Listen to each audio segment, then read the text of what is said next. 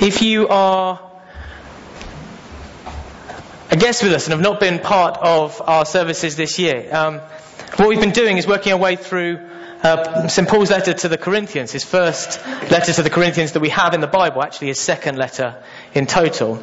And we are pausing every so often to think deeply about what Paul is saying, because he addresses all of the big issues that our culture faces. And as we've been looking at this, over the last 3 weeks we've been considering Paul's instructions about marriage and singleness that he sets out in 1 Corinthians 7. And we looked first at Paul's general principle that underpins all of his advice in these chapters, and that is that whatever situation you're in, don't focus on the situation, focus on how you can walk with God in it. And actually that is a driving motif of Paul's life. That's how he learned to rejoice when he was in prison and rejoice when he was free. To rejoice when he was supported by friends and to rejoice when he was betrayed. And he goes through a whole list of stuff in the end of Philippians. And really the way that you do that, the way that you have that mind, is that you learn not to look at the circumstances around you, but to look at Jesus. But having said that, we are all in different circumstances. And last week my aunt Rosalind came and spoke about the challenges and the opportunities presented by a life of singleness. Actually, this passage is a ringing endorsement of the advantages of the single life. Paul is fully sold out on the advantages of being single. He actually says at one point, I wish everybody could be single, but then I guess that's not everybody's gift. I emphasise that because that's so different from our culture's perception of dignity and value. The idea that you actually need a relationship to complete you would have been laughable for Paul. Nevertheless, there are challenges presented by a single life. And if you are somebody who hasn't had a chance to listen to that talk, whether you are presently in a relationship or not, I really do recommend it, because it was very insightful, practical guidance from somebody who has lived a single life, a very, very fruitful spiritually and practically fruitful single life, and reflections on what it means to live as a Christian in that way. But this week we're going to look at how we should understand and treat Christian marriage.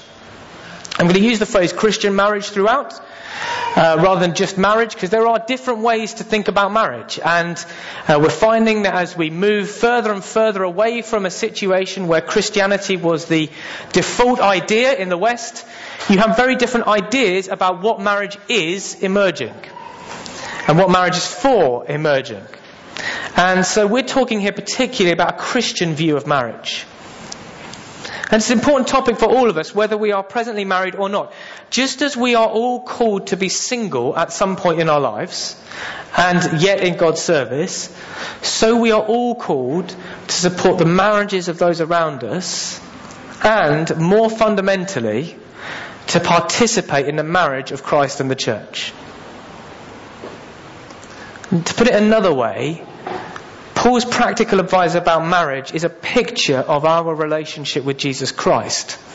And so it is enormously relevant for each one of us. And it's hard to give a lunchtime summary. Again, if you're a guest with us every week, I try and give a pithy one-sentence summary of everything that I'm going to say. And it's hard here because Paul actually works through 3 separate situations. He talks first to people who are married and their marriage is going well. Then he talks to Christians who are married and struggling in their marriage. Then he talks to Christians who are married to a non-Christian. So it's hard to pick out a thread that goes through them all. But I think if I had to pick one thing, it would be this: that marriage should be sacrificial. It should be committed. And it is an opportunity to serve God. And in that, it pictures our relationship with Christ. Marriage should be sacrificial, committed, and an opportunity to serve God. And in that, it pictures our relationship with Jesus Christ. It pictures our relationship with Jesus Christ, which is sacrificial, committed, and provides an opportunity to serve God. So with that, I'm going to read. The words are going to be on the screen. if you don't have a Bible, but I do encourage you to read along in a Bible. I'm going to read 1 Corinthians 7 and verses 1 to 25 and then 29 to 31. I've basically picked out the bits that are talking about marriage.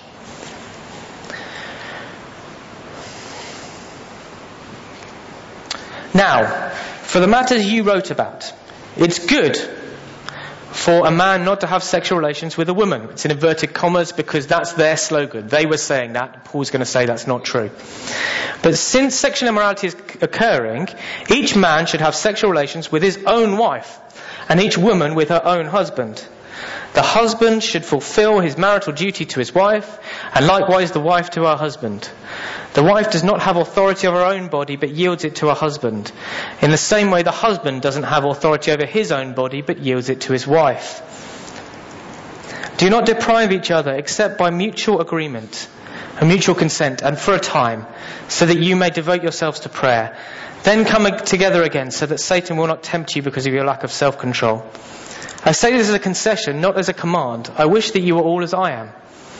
But each one of you has your own gift from God. One has this gift and another has that. Now to the unmarried and widows, I say, it's good for them to stay unmarried as I am. But if they can't control themselves, they should marry. For it's better to marry than to burn with passion. To the married, I give this command, not I, but the Lord. So this is actually Paul quoting from Jesus now. Which doesn't happen that often, that Paul directly quotes from Jesus. But he's directly quoting something Jesus said. A wife must not separate from her husband, but if she does, she must remain unmarried or else be reconciled to her husband. And a husband must not divorce his wife. To the rest, that is to those who are married to non-Christians, I give this command. I say this, and this is I speaking, not the Lord. In other words, Jesus didn't speak to this, but Paul is saying this is what he thinks. If any brother has a wife who's not a believer and she is willing to live with him, he must not divorce her. And if a woman has a husband who's not a believer and he is willing to live with her, she must not divorce him. For the unbelieving husband has been sanctified through his wife, and the unbelieving wife has been sanctified through her believing husband. Otherwise your children would be unclean, but as it is, they're holy. But if the unbeliever leaves, let it be so. The brother or sister is not bound in such circumstances. God has called us to live in peace. How do you know, wife, whether you'll save your husband? Or how do you know, husband, whether you will save your wife? And then skipping forward to verse 29. What I mean, brothers and sisters, is that the time is short. From now on, those who have wives should live as if they do not. Those who mourn as if they did not. Those who are happy as if they were not. Those who buy something as if it were not theirs to keep. Those who use the things of the world as if not engrossed in them. For this world in its present form is passing away. This is the word of God.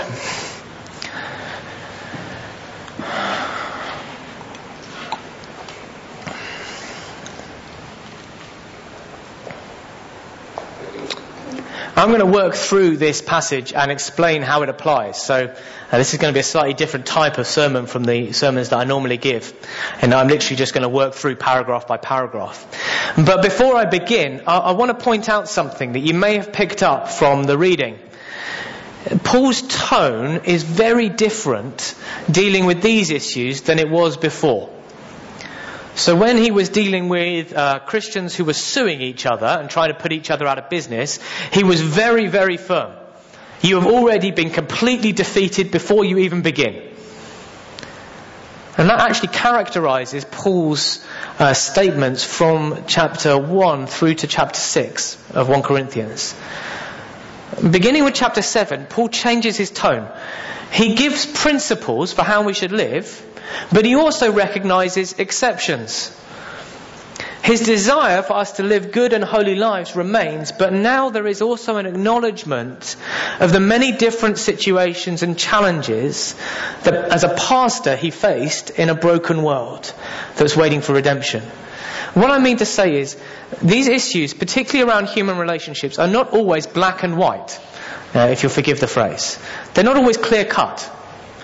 What Paul is saying is, I recognise that there are deep-seated principles at work here, but that you'll find that as you put them into practice, there are grey situations. There are times that arise. There are people whose lives have been hurt. There are people who are broken. There is a situation occasionally we'll find where there is no good answer.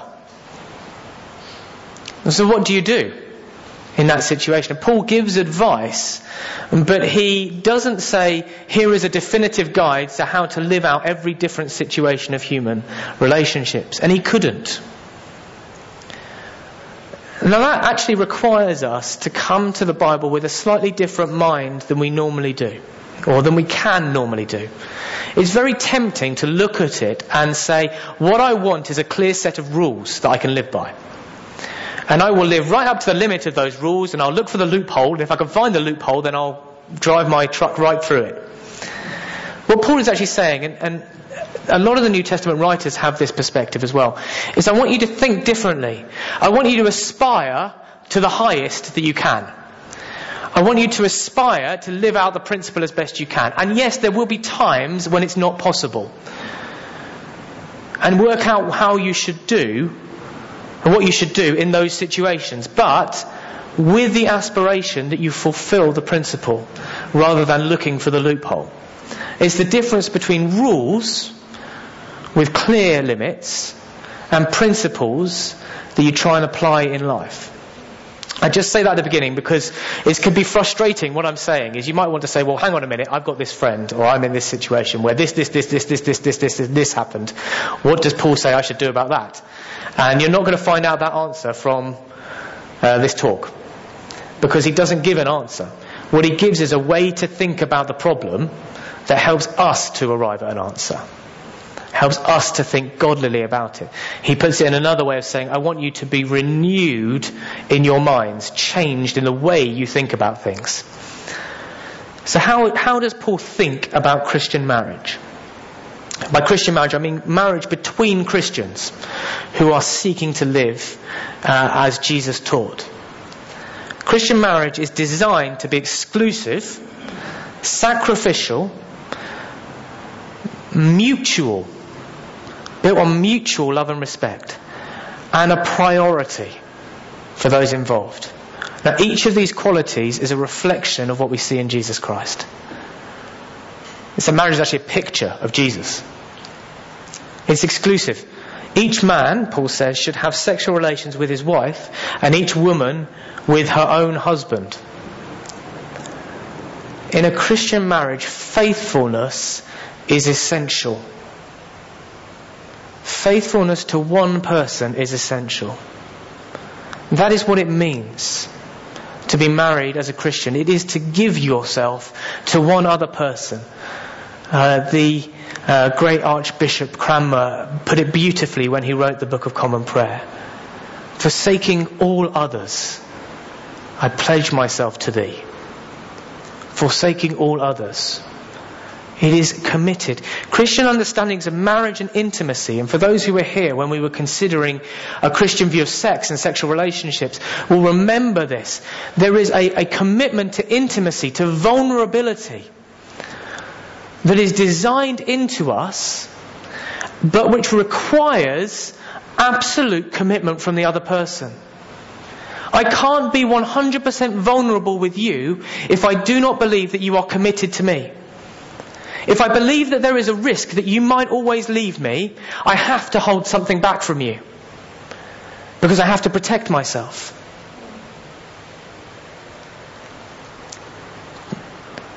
It requires exclusivity. As it says in Genesis 2:24, the husband and wife become one flesh. Now you could say, well, what's the deeper theological principle? What's the idea underlying that? It is that Jesus Christ is totally committed to you, if you are a Christian. Paul says in Ephesians 5, I'm actually talking, when I talk about marriage, about Jesus Christ and his relationship with the church. If you are a Christian this morning, Christ is so committed to you that he will never leave you. You can be completely vulnerable with him. You can give yourself totally to him because he says, I will never leave you or forsake you. And if Jesus Christ says that to us, husbands and wives should say that to each other. It's sacrificial. The husband should fulfill his marital duty to his wife, and likewise the wife to her husband. The wife does not have authority over her own body but yields it to her husband. In the same way, the husband does not have authority over his own body but yields it to his wife. Isn't this totally different from the way we're trained to think about human relationships? In Christian marriage, each partner seeks the good of the other ahead of their own. That is what Christians understand love to be. Paul is going to give a great list of the qualities of love in chapter 13. That's often read at weddings. Love is patient, love is kind, love bears with wrongs, and so on. Underlying them all is this total commitment to the good of someone else. That is what it means to love them. It's how you can love someone even when you don't particularly like them. It's radically distinct from contemporary understandings of relationships. There is a deep-seated morality at work in the world at the moment in the West, and it thinks of relationships as essentially being bargains between autonomous individuals who protect themselves. So this manifests itself in lots of different ways. I can think when Heather and I were getting married, we got married at 23. It's not actually that young if you look at the median ages of when people are getting married, but a lot of our friends who were people from a particular type of educated middle class background said to us, how do you know that you are going to want to be married to this person for the rest of your life? Aren't you too young? Shouldn't you wait? Now, I respect them for voicing their concerns to me, but underpinning each one of their concerns was the need to protect oneself. The conception that actually I am in this relationship as myself, and I'm holding myself back from you, and I'm autonomous. My interests are always at having priority. As a Christian, my own happiness is not the main focus of myself, of my marriage. The aim of Christian marriage is not life, health, and the pursuit of happiness for myself. My main job as a Christian husband is to prioritise my wife's happiness. My body is not my own. I'll give you a practical example of this. It's not going to be inappropriate, don't worry. I hate getting up in the mornings. I hate it. Heather, however, needs more sleep than I do. We've lived with each other long enough to know that our bodies just don't recover in the same way. Mine recovers more quickly than hers does. So I get up every day before her in order to go and make tea for her and to start the process of making breakfast for my children. Now, I'm not saying this to guilt-trip husbands. I can even see the wives talking about it now. Where's my breakfast in bed? I can tell you, I get paid back in other ways, okay? The point is, her happiness, her spiritual growth is my priority. Actually, there's a particular responsibility on husbands. In Ephesians 5, when we preached through Ephesians, we thought about this. That husbands have a particular responsibility. Your body is stronger than your wife's, almost certainly. Right? It's not a value judgment, it's just a statement of fact.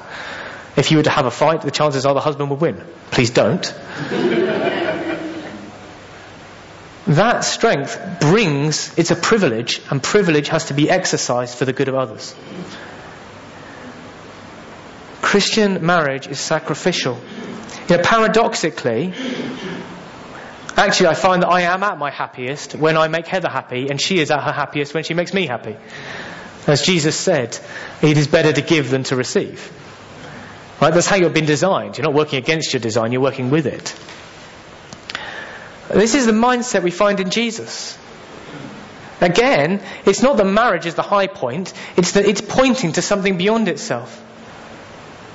Jesus Christ, the Son of Man, said, I came not to be served, but to serve, and to give myself as a ransom for many. Whether you are married or not married, Jesus Christ put your life ahead of his own. Prioritise your future ahead of his. Prioritise your happiness in the long run before his happiness. God himself models that for us. It is mutual. Christian marriage is mutual. Do not deprive each other except by mutual consent, and for a time that you may devote yourselves to prayer. It's a partnership, not a hierarchy. I think it's important. We have women preaching here. There are messages I pick for men to preach and women to preach. I think this is important for men to preach because I need to say this as a man. There has often been a tendency in men to presume that their voice should be the dominant one in their marriage. It gets trotted out as who has the final word. Now, I've never actually been in a conversation where I've thought to myself, this is the final word and I will have it. Except in a row when we're both trying to have the final word. It's a partnership, not a hierarchy. Now, of course, there are differences between husbands and wives that mean in certain situations one of you will need to defer to the other. The best example I could think of this as I was preparing this talk was when Heather was breastfeeding twins. Have you ever seen a woman breastfeeding twins? There is a giant cushion that you have around yourself, and it's like you're carrying rugby balls. If you've not seen it, it's extraordinary. Act of skill and compassion. Heather told me we need to get a particular type of cushion to do this. Now, I did not say, my dear, I don't think we do. It's a partnership. Both of our voices are equal. I think you can make do with the cushions we've got. What I said was, love, you know what you're talking about. We'll get whatever cushion you want. Fundamentally, Christian marriage is a union of equals working together and taking decisions together. It means that those who are married need to talk about everything. Everything. Paul talking here about sex. He's talking about your sex lives. You need to talk about it. It goes down to money, work, how you're feeling. We need to be open with one another about what we think. We need to take time and trouble to be interested in one another. Scripture speaks of a particular responsibility on husbands to use the physical and the social capital that they have to bring out and to create space for their wives to flourish. Right, as a guy, it's easy for me to shut down conversation. If you're a husband, your job is to use your physicality, your social capital, the capital you have in work, the chance that you have to advocate for your family, to create space for your wife to flourish as an equal. As an equal. It means not shutting down her voice, but listening to it and treating it with at least equal weight to your own. Wives, it might mean something in your background that encourages you to be reluctant to speak up or voice opinions about certain issues. Now, my generation, I think, struggle with this perhaps less than older generations do, I think. That perception that actually there are certain issues that it's not proper for women to have opinions about. I watch a lot of Hercule Poirot. I'm not ashamed, I love it. I'm actually on a project this year from September to read every single Hercule Poirot story in chronological order. I find it relaxes me. What you'll notice is that in the Poirot stories, there's very often a moment where the men go for brandy and cigars to discuss politics and the life of the house. And the women all go off together to play bridge. Yeah, they all play bridge. And that is totally different from a Christian understanding about how marriage works. The idea that women should be in one space and men should be in the other, and women are allowed to have opinions about one thing and men are allowed to have opinions about another, is totally different. And you're going to have to work at that. Why is it like this? Well, it pictures our relationship with Jesus Christ. You might not be surprised to hear. Christ wants to work with you. Those of you who've been around Christian circles a long time will have heard the grace. The grace of our Lord Jesus Christ, the Father and the Holy Spirit, the partnership of the Holy Spirit, fellowship of the Holy Spirit, different ways of putting it. God works with us and through us. Paul puts it in Philippians. He says, I thank God that I worked harder than anybody, but it was not me who worked, it was the grace of God working through me. There is a synthesis there. How can that happen if we are not praying? Just as husbands and wives need to cultivate that space to talk with each other and work with each other, so too every believer needs to cultivate that time and space to work with God. To work with God. Now, it's not to say that God can't work on his own. Of course he can. but he chooses to work with you, with us, to talk with us, to deliberate with us. And yet very often he finds that we're too busy to work with him. It is as if we are the equivalent of a partner in a marriage who is too consumed with the rest of his life to actually spend time with his wife. Jesus Christ loved himself and gave himself for us and wants to work with us, and yet finds very often that we're too busy to work with him. It requires priority. Do not deprive each other, Paul says, except by mutual consent and for a time, so that you may devote yourself to prayer. Then come again together, so that Satan will not tempt you because of your lack of self-control. I say this as a concession, not as a command. Paul makes a concession here. He says there are very limited circumstances in which you can deprioritize your marriage for a very short amount of time, where it is bringing you both closer to God. But it is a concession, not an aspiration. In our context, this needs to be reiterated. We must not deprive our marriage of the attention it needs for the sake of other things. Work and a career are not as important as marriages. Other friends or family are not as important as marriages. Football or dancing or any other hobby is not as important as marriage. Hear me when I say this, because I endorse and have promoted spiritual growth. It's my job. Even your spiritual lives need to be constructed in a way that supports your marriage. Don't imagine that deprioritizing your marriage for the sake of your spiritual life is a spiritual thing to do. It is not. By all means, pursue these things. Have work and a career, have friends and family, go to football, go to dancing, pursue hobbies. Please do develop a joint spiritual life. But not at the expense of building up your relationship with your spouse.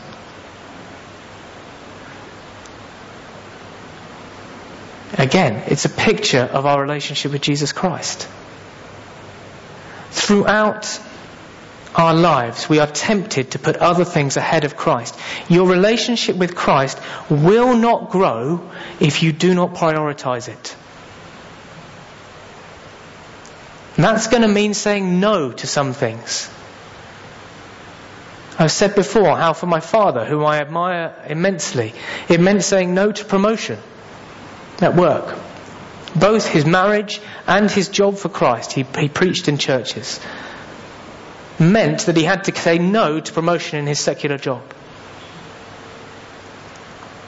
For others, it might be as trivial as saying no to an extra hour of TV so that you can talk with your partner and then you can pray. Or yes to getting up 20 minutes earlier. And throughout these instructions, Paul is talking about sex, actually explicitly talking about sex. I've not gone into that in any depth, as I've spent more hours discussing it over the last few months than for the rest of my life. All I would point out is that if you want to build a healthy marriage, that will need to include a mutually satisfying sex life. Married couples need to talk about this. It has to be discussed because it is important in binding partnerships together. Again, it's about Christ in the church. Your relationship with Christ is designed to be fruitful. If it's not producing anything in your life or in the lives of others, then there's a problem. So what then are marriages that struggle? I'm going to be much quicker with this. Well, before we look at Paul's instructions, I want to say as clearly as I can that domestic violence and abuse are abhorrent and intolerable. If you're experiencing abuse, then find someone you can trust, speak to them, get out of the situation. If you know someone experiencing abuse, help them to get safe. Okay, I'm going to talk about the importance of supporting marriages. Nothing I say should be taken as endorsing, encouraging someone to stay in an abusive relationship. They should not. I want to say that at the beginning as clearly as I possibly can. Paul lived in a time when divorce was easy and marriage was considered cheap and disposable. It was as easy as saying tuas res tibi hebato. That's my Latin. I know what you're thinking. The accent's wrong. Take your things and go. On some tablets, guys did not even have to write out the words, they just did the initials. I'm not joking. The Roman philosopher Seneca lamented that at this time, many women, I'm going to quote this in English, reckon their years by the number of their husbands, they leave their home to marry, and they marry in order to divorce. And the same was true of men. It's a background of quick and easy disposable marriage. Against this background, Paul affirms the permanence of Christian marriage, yet with the compassion of a pastor. Christians who are married to one another should not divorce. To the married, he says, I give this command, not I but the Lord. A wife must not separate from her husband, but if she does, she must remain unmarried or reconciled to her husband. And a husband must not divorce his wife. If two people are walking with Christ, if they're willing to pursue the interests of the other first, then there should always be a way through the difficulties of married life. I've counselled couples whose marriages are struggling. What I've found is nearly always the problem comes down to communication.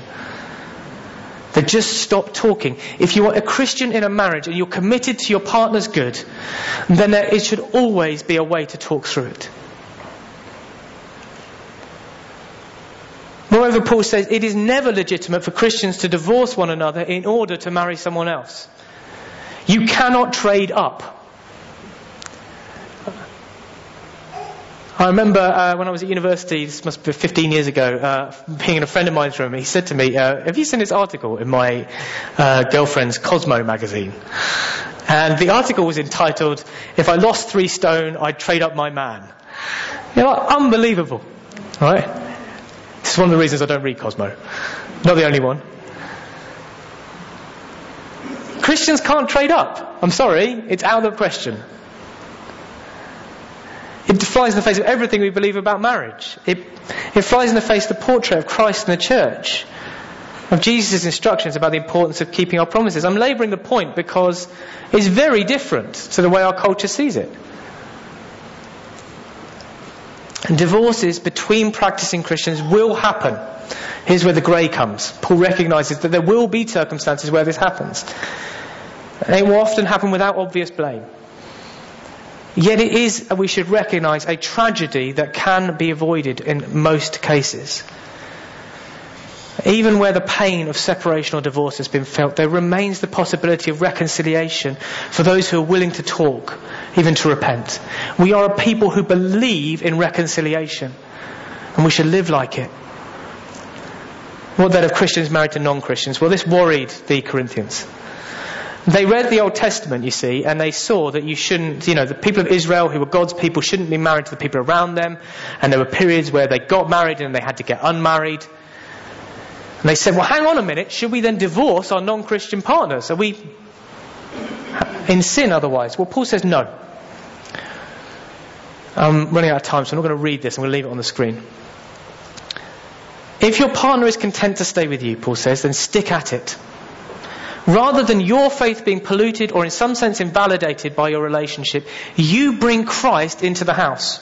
The best way I can put this is, in the Old Testament, if you touched something that was unclean, you became unclean.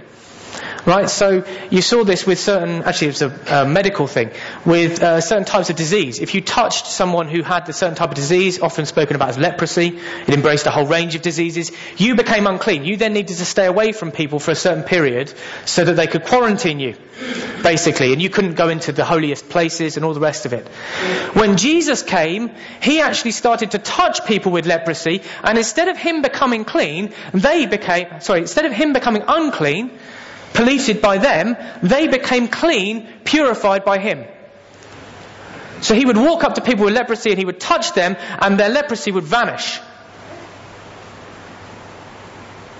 And Paul says that something like that is happening in Christian households where one partner is a Christian and the other is not. You're bringing the presence of Christ with you. Your spouse and your children encounter him through you. It doesn't mean they don't need to encounter him for themselves, they do. But you being there means they have a chance to do that. You're like a bridge into that house for Jesus Christ. Now that doesn't mean I would recommend marrying a non-Christian if you're a Christian. Paul doesn't, and I wouldn't. I've seen it cause no end of heartache. When I used to row at Cambridge, which was not for very long, because I was not good at it, and it meant getting up in the mornings. My wife, I will get up in the morning for. A rowing boat on a river, I will not. Okay, I make no bones about that. I'm not willing to sacrifice my sleep. There was a moment where we were cruising down the Cam, and someone turned around and said, "It doesn't get any better than this." And I thought to myself, if it doesn't get any better than this, I'm not coming again. Because I'm waiting for the better. And apparently it's not coming. If you're in a rowing boat and you're facing in different directions and you're both trying to row, you'll find you go nowhere. That was the first lesson. Everybody needs to be facing in the same direction. What you find if you have a Christian who's committed to their faith and wants to walk on with God, and they consciously marry someone who's not in that position, there will be times where you're facing in different directions, both trying to row as hard as you can. And that can be incredibly frustrating. I'm being honest with you about what I've observed in pastoral ministry. But if you find yourself in that boat, don't get out or throw the other person out. Paul is saying the solution is not to drown your spouse or even to separate from them. Don't give up or despair. Christ is in the boat with you. And he might use you to turn your spouse around so that you're both rowing in the same direction. Yet Paul says if your spouse separates from you, don't be afraid. You're not enslaved. You are in a family that will take care of you. You haven't sinned. You see, this is pastorally complex. This is Paul the pastor speaking. Life is difficult and it's messy. And we're trying to walk with Jesus together through it. Now, there are applications for everyone. And with this, we're going to move into communion. First, whatever situation you find yourself in, seek God and do his work. We are a family, and our family business is to share the love of Christ with the world and to make disciples. As Paul says in verse 29, what I mean, brothers and sisters, is that time is short. From now on, if you have a wife, live as if you don't. If you mourn, live as if you don't. If you're happy, live as if you weren't. If you buy something, live as if you didn't. I'm paraphrasing. Whatever he's saying is, look, in your present circumstances, keep your eyes on Jesus, not on the circumstance, and serve him. Spread his good news. Participate in his mission. Evangelize your neighbours. If you're a husband and wife, your job is to do this together. Your priority as a family is to seek God together and glorify him in the world. Second, we can all honour marriage. We can be radically committed to supporting and sustaining marriages. If you are married, let me ask you, how are you doing? Right, too often, we do marriage preparation before we get married. We don't do marriage checkups when we are married. It's the equivalent of somebody who buys a car and is absolutely certain it works when they leave the garage and then never takes it to the garage for a service. If you own a car like that, let me tell you what happens to it. It breaks down. If you do not get it serviced, it will break down. How are you doing? Do you spend time with each other? Do you talk about how you feel? Do you make space for physical intimacy? Do you put your spouse and your family ahead of your career, ahead of your parents, ahead of your hobbies? If you find yourself and the answer to those questions is no, I would suggest the way you go about changing that is to resolve, first of all, to put your spouse first. To seek to love them.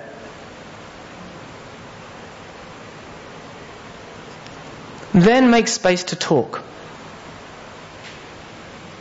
And be honest. Do you know what the hardest part of talking to one another is?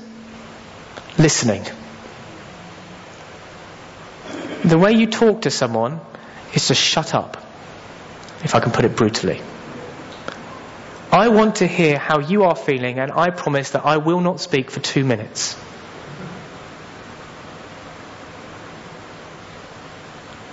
And then the next person. I promise that I will not speak for 2 minutes.